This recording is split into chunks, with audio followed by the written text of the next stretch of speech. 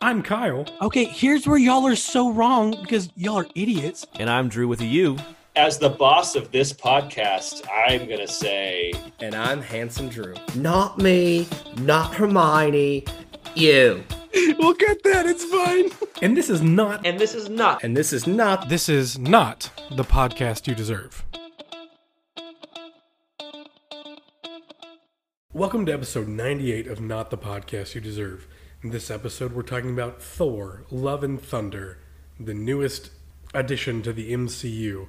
And guys, before we get started, I have to tell you this because it's going to come out sooner rather than later.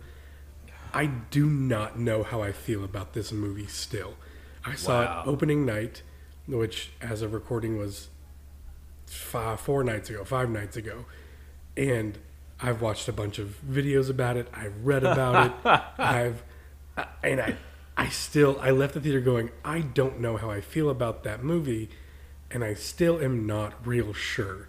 So instead of leaving this to the end, I wanted to push this to the very front. What did y'all think? What did you think about the movie? Because I still have a big old question mark over this one. And I'm the biggest MCU fanboy there is. and I'm like, man, I don't know. I want to know what makes you question it. First of all, like what's got you all tangled up inside? It was goofy, which I'm for. I knew it was Taika Waititi. I knew it was going to be goofy. Like Ragnarok had goofy moments, but they were goofy moments. This movie felt like Taika Waititi did 3 lines of cocaine and then was like, how many goofy things can I put in a movie? And then he just did them all. And it was just 2 hours of goofy after goofy after goofy. I think we're in that part of Taika Waititi's career where he's been so successful. Like, he's been so goofy and off, out of nowhere. And it's just always hit. But he's so goofy that people have been holding him back. Yeah. And now he's had so much success. Everything he touches turns to gold. That I don't think anybody told him no on this movie. I'm with you. It seems like no one was like, hey, maybe down Bring his it back in. a little bit. Yeah. Like 2 notches, just 2. Yeah. No, it was very funny and very fun. And there's a bunch of enjoyable stuff and a bunch of great character moments. And like I don't have any problem with one scene. And I really like the movie. I'm going to rate it highly, just to get that out of the way. But I do think that there is a lack of through line in the plot, or I should say, I feel like there's a couple different plots going on, and sometimes they get dropped and picked up later, and it's not a very coherent story. It seems like when he had the choice of like telling a good story or making a funny joke, he went with funny joke every time instead of keep the story going. Right.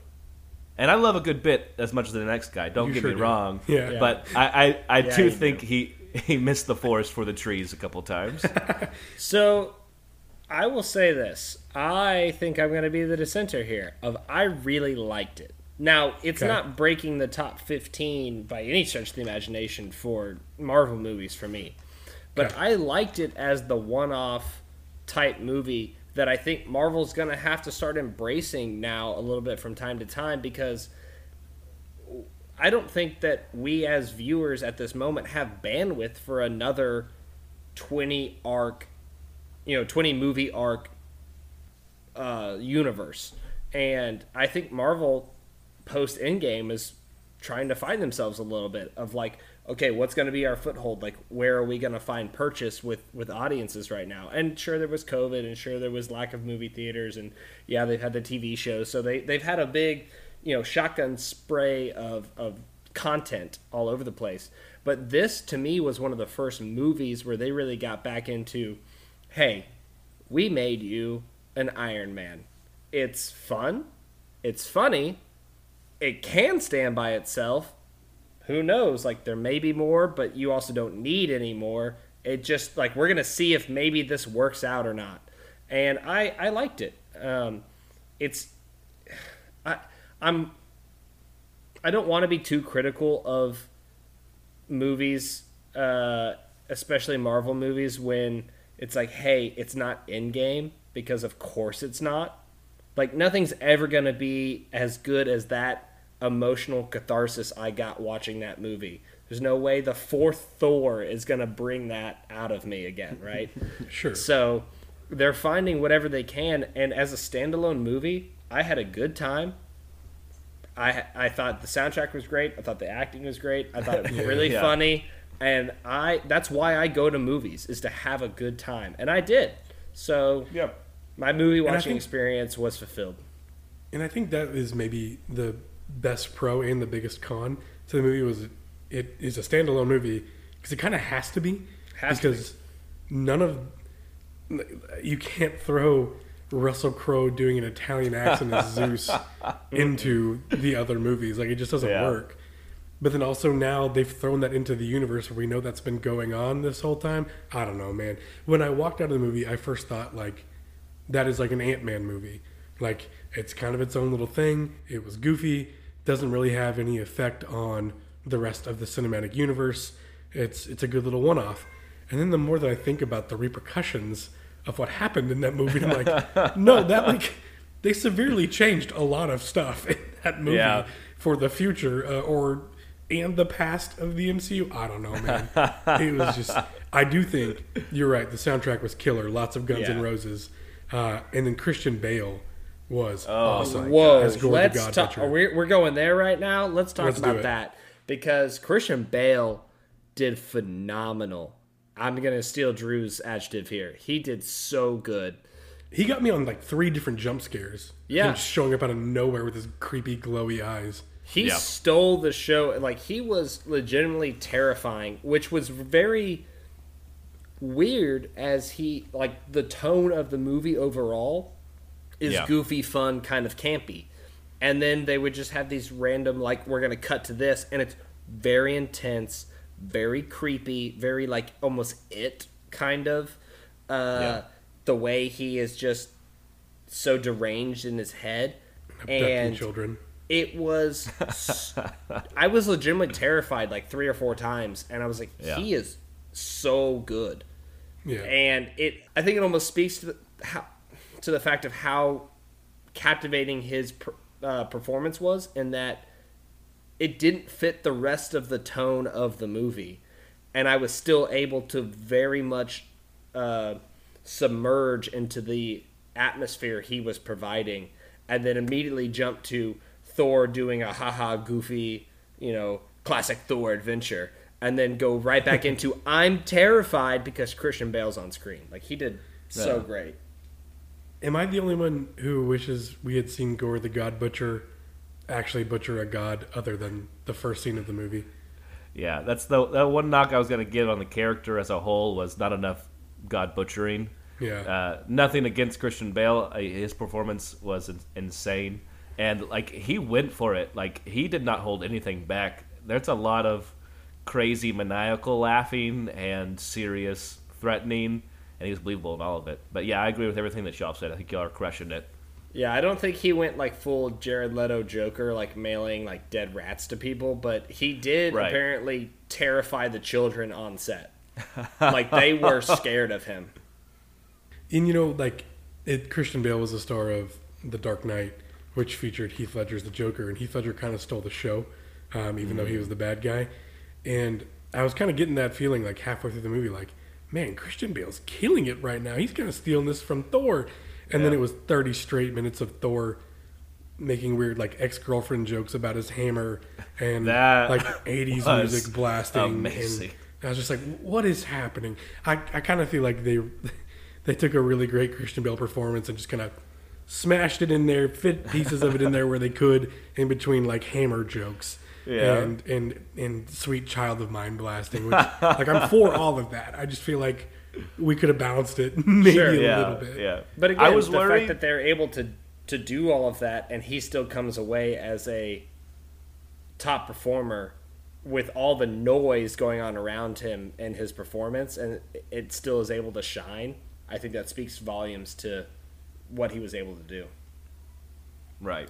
I agree. And his whole world, or I don't know if it's a galaxy. Anyways, the colorless zone in the galaxy that they jump into, that was a super cool element. Oh, the Shadowland, yeah. The Shadow Realm, or whatever you want to call it.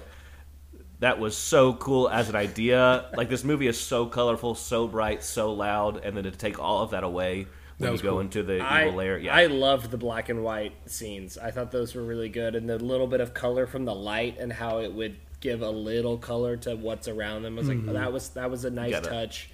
you get a little yellow in Christian Bale's eyes, a little Yeah. blue lightning from Thor, Mighty Thor. Also, I will say there were a lot of like kind of cheap gags in this one, and I'm here for cheap gags. I love them, so unashamedly. But the one that legitimately surprised me and made me almost spit out my drink was when they're going to the Shadow Realm, and what you think is a distant planet is just a small planet directly in front of them, and they just hit it, and I died laughing. I couldn't Rick and handle it. Morty pulled that same joke off in 2018, though. I don't man. know. I don't know, man. Rick and Morty did it. They did, and it's what this felt like. Like Dan Harmon got to make a MCU movie is what it felt like. Just because it was quip after quip after quip. But I thought another great part of this movie, a pro to it, was what they did with Natalie Portman's Dr. Yeah. Foster character. I thought was great and well deserved because she just got tossed aside for the last two movies in the last 10 years. What the Yeah. original Thor came out, I think, in 2011. So Dark It was- World came out in 2013, probably 2014. That was because Natalie Portman had like a bad experience, right, making the Thor movies. I think And she said she like, didn't want to. It's one of those things where like, did you break up with me or did I end it okay. early? I think I was like, they didn't really ask her back for Ragnarok or for, and they used unused footage of her for Avengers Endgame for the flashback. Oh, they didn't So, actually like, use her in that? No, that was cut footage from Dark World. So I think it was one of those like, you didn't dump me, I dumped you, but it's really like, we didn't want your back because we didn't know what to do with your character. Yeah. And they found something to do with their character, which was fun. which is great. Yeah, and I thought, especially that scene when she's in the hospital bed and she's learned that carrying Mjolnir is stopping her from beating cancer, and then she decides to pick it up at the end to save Chris Hemsworth. I thought that was a really fun little switch Yeah. of the damsel in distress. Yeah. It's the woman who comes to save the guy. I thought that was good. There was some agency in her character that you don't often get to see. And Yeah. then when you get that reveal when she puts Mjolnir down and it's not cured her, it's just putting off the inevitable. That was a Yeah. great touch, beautiful moment. So it's been a while since I've read the comics, but I'm 95% sure in the comics, same thing happens. She gets cancer, but having the hammer, having Mjolnir, is like what saves her and cures her of cancer. So I was expecting that storyline, and then when it flipped it on its head of this is actually keeping you from getting better, you're going to die if you pick it up again. I thought that was really, really good for a surprise in the storytelling, but then also it made it an honorable thing for her to do to pick it back up to save the day at the end. Whereas, which is the kind of opposite of Thor. Like in the beginning of Thor, the original, he was not worthy to pick up the hammer, and he needed her to become worthy for her to teach him stuff. How to be a better person, not stuff. And then in this movie, she picks up the hammer even though she knows it's going to kill her, but she does it for the betterment of all people. I thought that was a nice kind of bow tie of the story. I just can't get over them killing Russell Crowe and introducing Hercules and the freaking what was the god of the dumplings Roycules. or whatever. Like I don't know, Bao man. or dump. Yeah. I call him Bao because of that Disney short. I think that's what it's from. Yeah. I think you're right. Omnipotent City. Yeah, City. Omnipotent Something like City. That was a really fun sequence. I'm never a big fan of fetch quests in movies. Sure. I'm not a big fan of them in video games either. But Except we I have to go loved it get in this Star weapon. Wars Episode 8 when they were like, hey, we gotta go get... Interesting. I thought that was the weakest part of the movie, but okay, we're on record now forever. That's in the No, intro. no! It'll be in the intro next week. Clearly the sarcasm had to be there. You had to have known Well, it. let's hope that context gets put in the intro.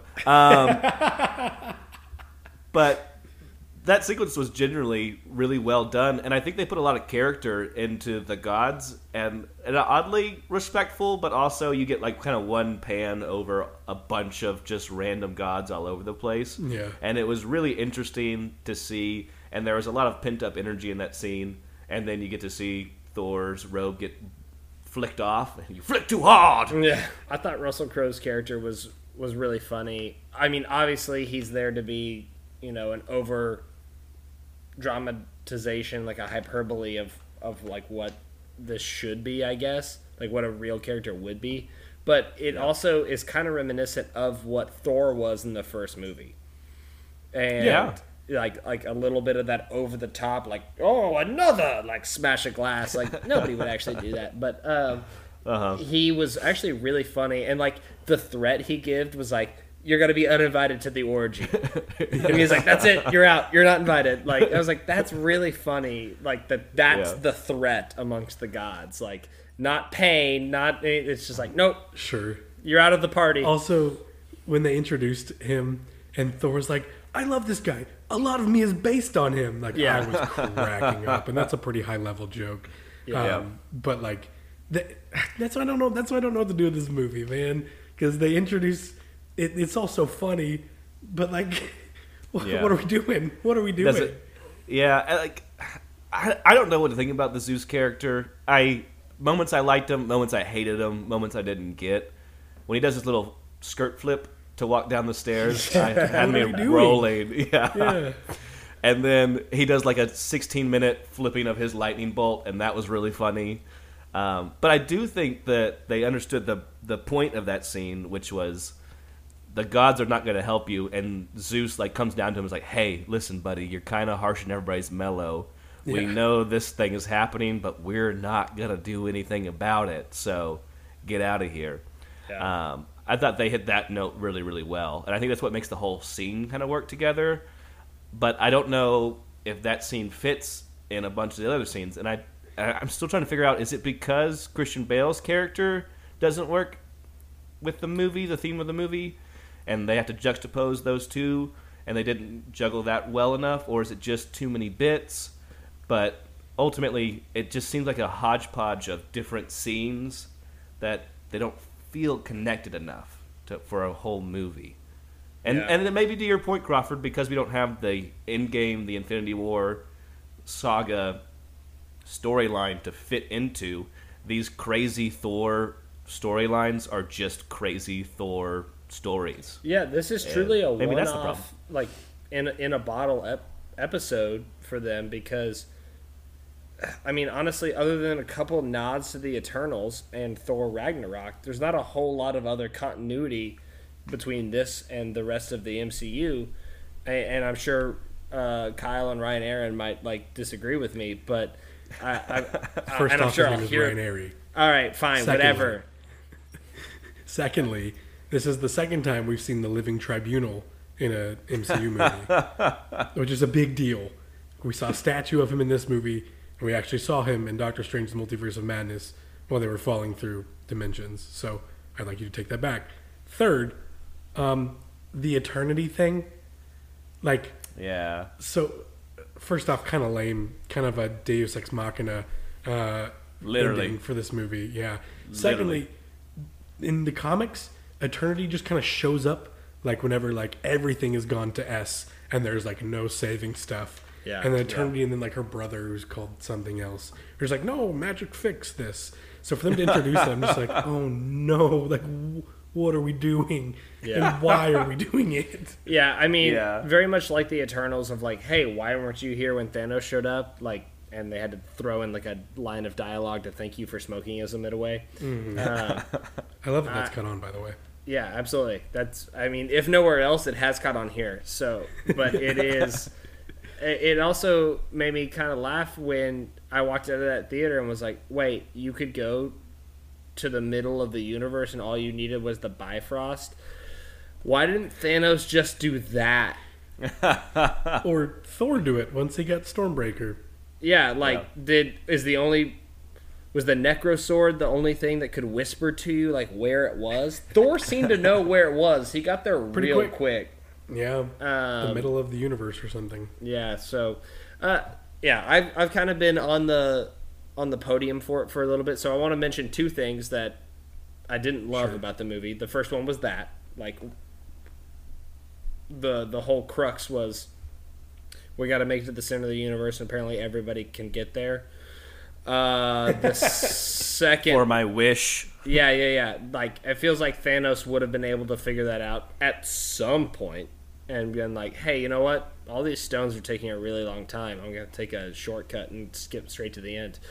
The other one for me was the final battle scene. Well, the big battle scene with the kids and all the monsters. It took me out of the movie a little bit, where I was like, all right, well, here it is. But I also, again, had a fun time with it because it was kind of campy. The little girl with the bunny with lasers coming out of its eyes, like, that was really funny to me. Like, I was still able to enjoy parts of it, but still I kind of sat back in my seat a little bit and was like, all right, like, whatever. This is kind of stupid. That scene was saved because of how creative they got with all of the kid Thor's abilities. Yeah. Like, they had some really fun and cool stuff that they were all doing uniquely.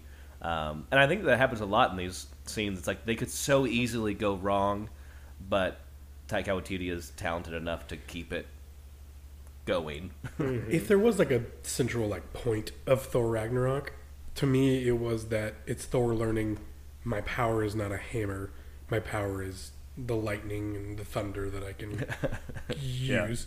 And then in this movie, it's back to hammers again. And so it's just kind of like, all right, so like, is it only when you have short hair you can do it? It's like a reverse Samson thing. Like, I don't really know. But I wanted to get to the mid-credit scene where they introduced Roy Kent as Hercules for like 2 seconds. Yeah. Like, so fast that like I almost wasn't sure it was Roy Kent. Which I'm super excited for because I think he'll do a great job as Short Hercules. Yeah, as I say, he didn't look as big as Hercules looks in the comics. Short Hercules. Mini Hercules. A tiny Hercules, maybe. Roy Cleese. There you go, yeah. I think he'll do an awesome job. I don't know where that's going to go. You know, I don't see him jumping into the middle of the next Ant-Man movie and helping them beat Kang the Conqueror, but like maybe. But he's in the comics. He's an adversary and a friend to Thor, so I'm sure they're gonna go at it in Thor 5 and then be friends at the end, and then like I don't know. It's just weird. And then the end credit scene with the mighty Thor Jane Foster being inducted into Valhalla. Real. Yeah, and with Heimdall there. Yeah, that was great. Was that just like so you had like a nice? You felt good about her character ending, or is that setting up like something else? I don't know. You think it's just done? That is a. She didn't want to be here, and we needed to kill her character, but also make the audience feel okay about it. Right. And that's how they explained it. It was like, don't worry, she went to Viking heaven. She's been a Viking for like 9 minutes, and she went there. It's fine. Yeah, and she like died a warrior's death, kind of. I did love the scene where Thor finds Civ with like out an arm. And she's like, let me die on the battlefield so I can go to Valhalla. And he's like, ooh, well, actually, you'd have to die during the battle, and it's pretty much over. So like, she's like, oh, get me out of here. That was funny, but then also kind of par for the course. Natalie Portman dies after a battle and due to cancer and not wounds that she suffered in battle. I don't know, man. Yeah. I guess this is one of those movies I guess you shouldn't think too hard about and just sit down and enjoy it. But I think that's also kind of a like comedies don't have to just be like shut up and enjoy this, laugh, you clown. Yeah. Like, I think comedies can still like kind of like stimulate your brain a little bit and make you think and have some sort of coherent storytelling, but this one just didn't, and I guess that's okay. One of the other things that I really liked about this, just kind of one-offer notes that they did, was Korg doing the storytelling throughout. Like, let me tell you about Thor, and doing a little bit of it. It sounded almost like the Spider-Verse, when they were like, all right, let's do this one more time. I am Peter Parker. And like they do like the Spider-Man intro and they do that like 4 times throughout the movie. I really liked it how Korg was like, let me tell you about Thor. And it was a different Thor each time. And that was kind of fun. Directors don't often get the chance to narrate their own movie, you know? So I guess that's a pretty cool deal for Taika Waititi to be like, I'm going to show you this and tell you at the same time, and you can't do anything about it. All right, strap me in. I'm here for it. My favorite, absolute favorite part of this movie was the dynamic between Thor and Stormbreaker. Yes. That was the funniest running gag when he's like trying to steal Mjolnir back and just to see he's reaching his hand out really, really hard and intently, and then you just see the axe come into frame slowly. The amount of times that him. Stormbreaker just like barely came in slowly like this off the camera was so fun. The timing was perfect. That was one of my favorite gags. Yeah, and Chris Hemsworth plays it perfectly. Of like, oh, hello, yeah, I'm not doing anything. No, you're my favorite. That's an old friend, old flame. Nothing there. When he tickles Stormbreaker under the hammer and is like, I'm sorry, we've been fighting. It's like that is. He's like, I think it's time for your first beer, and drink it up. I don't know, guys. Kyle, you're not here for it. You're not here for it. I just feel like it would be funny once. The 7th time when the scene goes on for 5 minutes, it's like, okay, I get it, Taika. I get it. It's funny. Like I wanted more. Taika left me wanting more. Wow. Okay, that's wild. But I think that's. I think that Marvel was testing us with this one. They let Sam Raimi be Sam Raimi and do all the Sam Raimi things in Multiverse of Madness, and I thought they crushed it. And then they let Taika Waititi do all of the Taika things he's ever wanted to Taika, and it left me going, okay. And I guess that's. But they, to their credit, Marvel's credit, they let Chloe Zhao do whatever she's doing Eternals, and it was great. That really hit for some people. Some people it didn't. For Drew Allen, who loved it, and the handsome Drew who didn't like it. When the Eternals showed up twice in this movie, I was so mad. The Celestials. Yeah, I was immediately like, I hate this movie. Which, by the way, so how many movies and TV shows have there been since the Eternals? Yeah, Spider-Man, Thor, Doctor Strange, Hawkeye, at least Shang-Chi, maybe. Hawkeye, Marvel, Miss Marvel, Moon Knight. None of these movies or TV shows have touched on the giant flippin' head and hand that came out of the Atlantic Ocean and marbleized. Yeah. So are we just what are we doing? We're forgetting it. We're just pretending it didn't happen, I guess. The supply and demand of marble in Earth 616 is got to be just plummeting. Did you say marble? Yeah. Yeah. I think you said Marvel, and I was like, no, we've got plenty. Yeah, give me more Marvel. Yeah. But no, I did enjoy this movie, Crawford. I feel like you may have thought that I was ragging on it earlier. I genuinely think this is a fun movie. I think the things against it were just how successful Ragnarok was.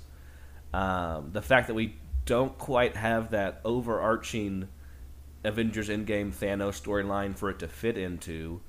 And then I'm not sure if they knew quite how to market the movie either. I don't know what I was expecting going into it, and I can't point to any one thing this movie did wrong.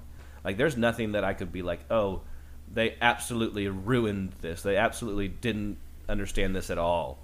Like, even the Christian Bale stuff, it was scary and good, and maybe didn't fit perfectly when he showed up and fought Thor for the first time and lost, but it was still a great scene and scary, and all the stuff with the kids and the Shadow Realm was great and cool and interesting. So yeah, I mean, I would rate this movie highly. I'm not sure it's in my top 15, top 10 either, but it was a fun, enjoyable movie, and I think I would argue to say you may not even need to be a huge Marvel fan to enjoy this one. Yeah, so I think grading on a curve of Marvel movies, this is not a great one. It's very okay to below average as far as the Marvel pantheon goes. But as far as movies go, Yeah. I think this is a fun movie. I think we as moviegoers and an audience over the last several years have put too much pressure on movies of like, hey, if you don't make me question my reality, or you don't make me like, Change. buy into a 15 long movie saga that's going to string me along for a decade and I can tell my children about, then like I don't actually care about you anymore. Or if you're not a sequel to a movie I loved 30 years ago. So it's really hard to make a movie that kind of stands alone and you can just go out on a Saturday afternoon, say that was a fun time at the movies, and go home and not have to feel different about yourself. And I feel like this movie did that. Not be challenged in any way. Yeah, and yes, it had the Marvel shoulders to stand on. Like, it had all of its predecessors to kind of pave the way for it. So I'm not saying it didn't have a leg up, but I feel like in general we've become way too critical of movies, where it's like you either must blow my mind and be the most original stuff ever, or you have to be a sequel of the most original stuff ever that came out 40 years ago. And this was like fine and fun, and go see it. I don't think you have to be a big Marvel fan to go see it, which I feel like was a very important point that I'm going to make real quick before I step off my soapbox. Marvel at some point has become smart, almost unrelatable if you haven't been fully invested in the cinematic universe. Sure. Like, if you're not going to watch all 35 movies, well then, sorry, dude, this one's not going to make any sense to you. And it's hard for somebody who, like, was like, hey, I'm a casual fan. I've seen Iron Man and, like, Captain America Winter Soldier, but not any of the other ones.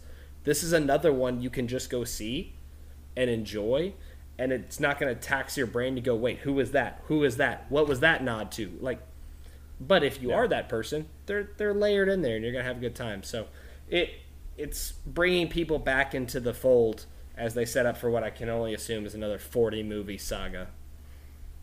Secret Wars is coming, I'm telling you. I'm in for Secret Wars. Bring it to me. I don't know how this movie pushed us closer to Secret Wars, but it's coming. Let me tell you.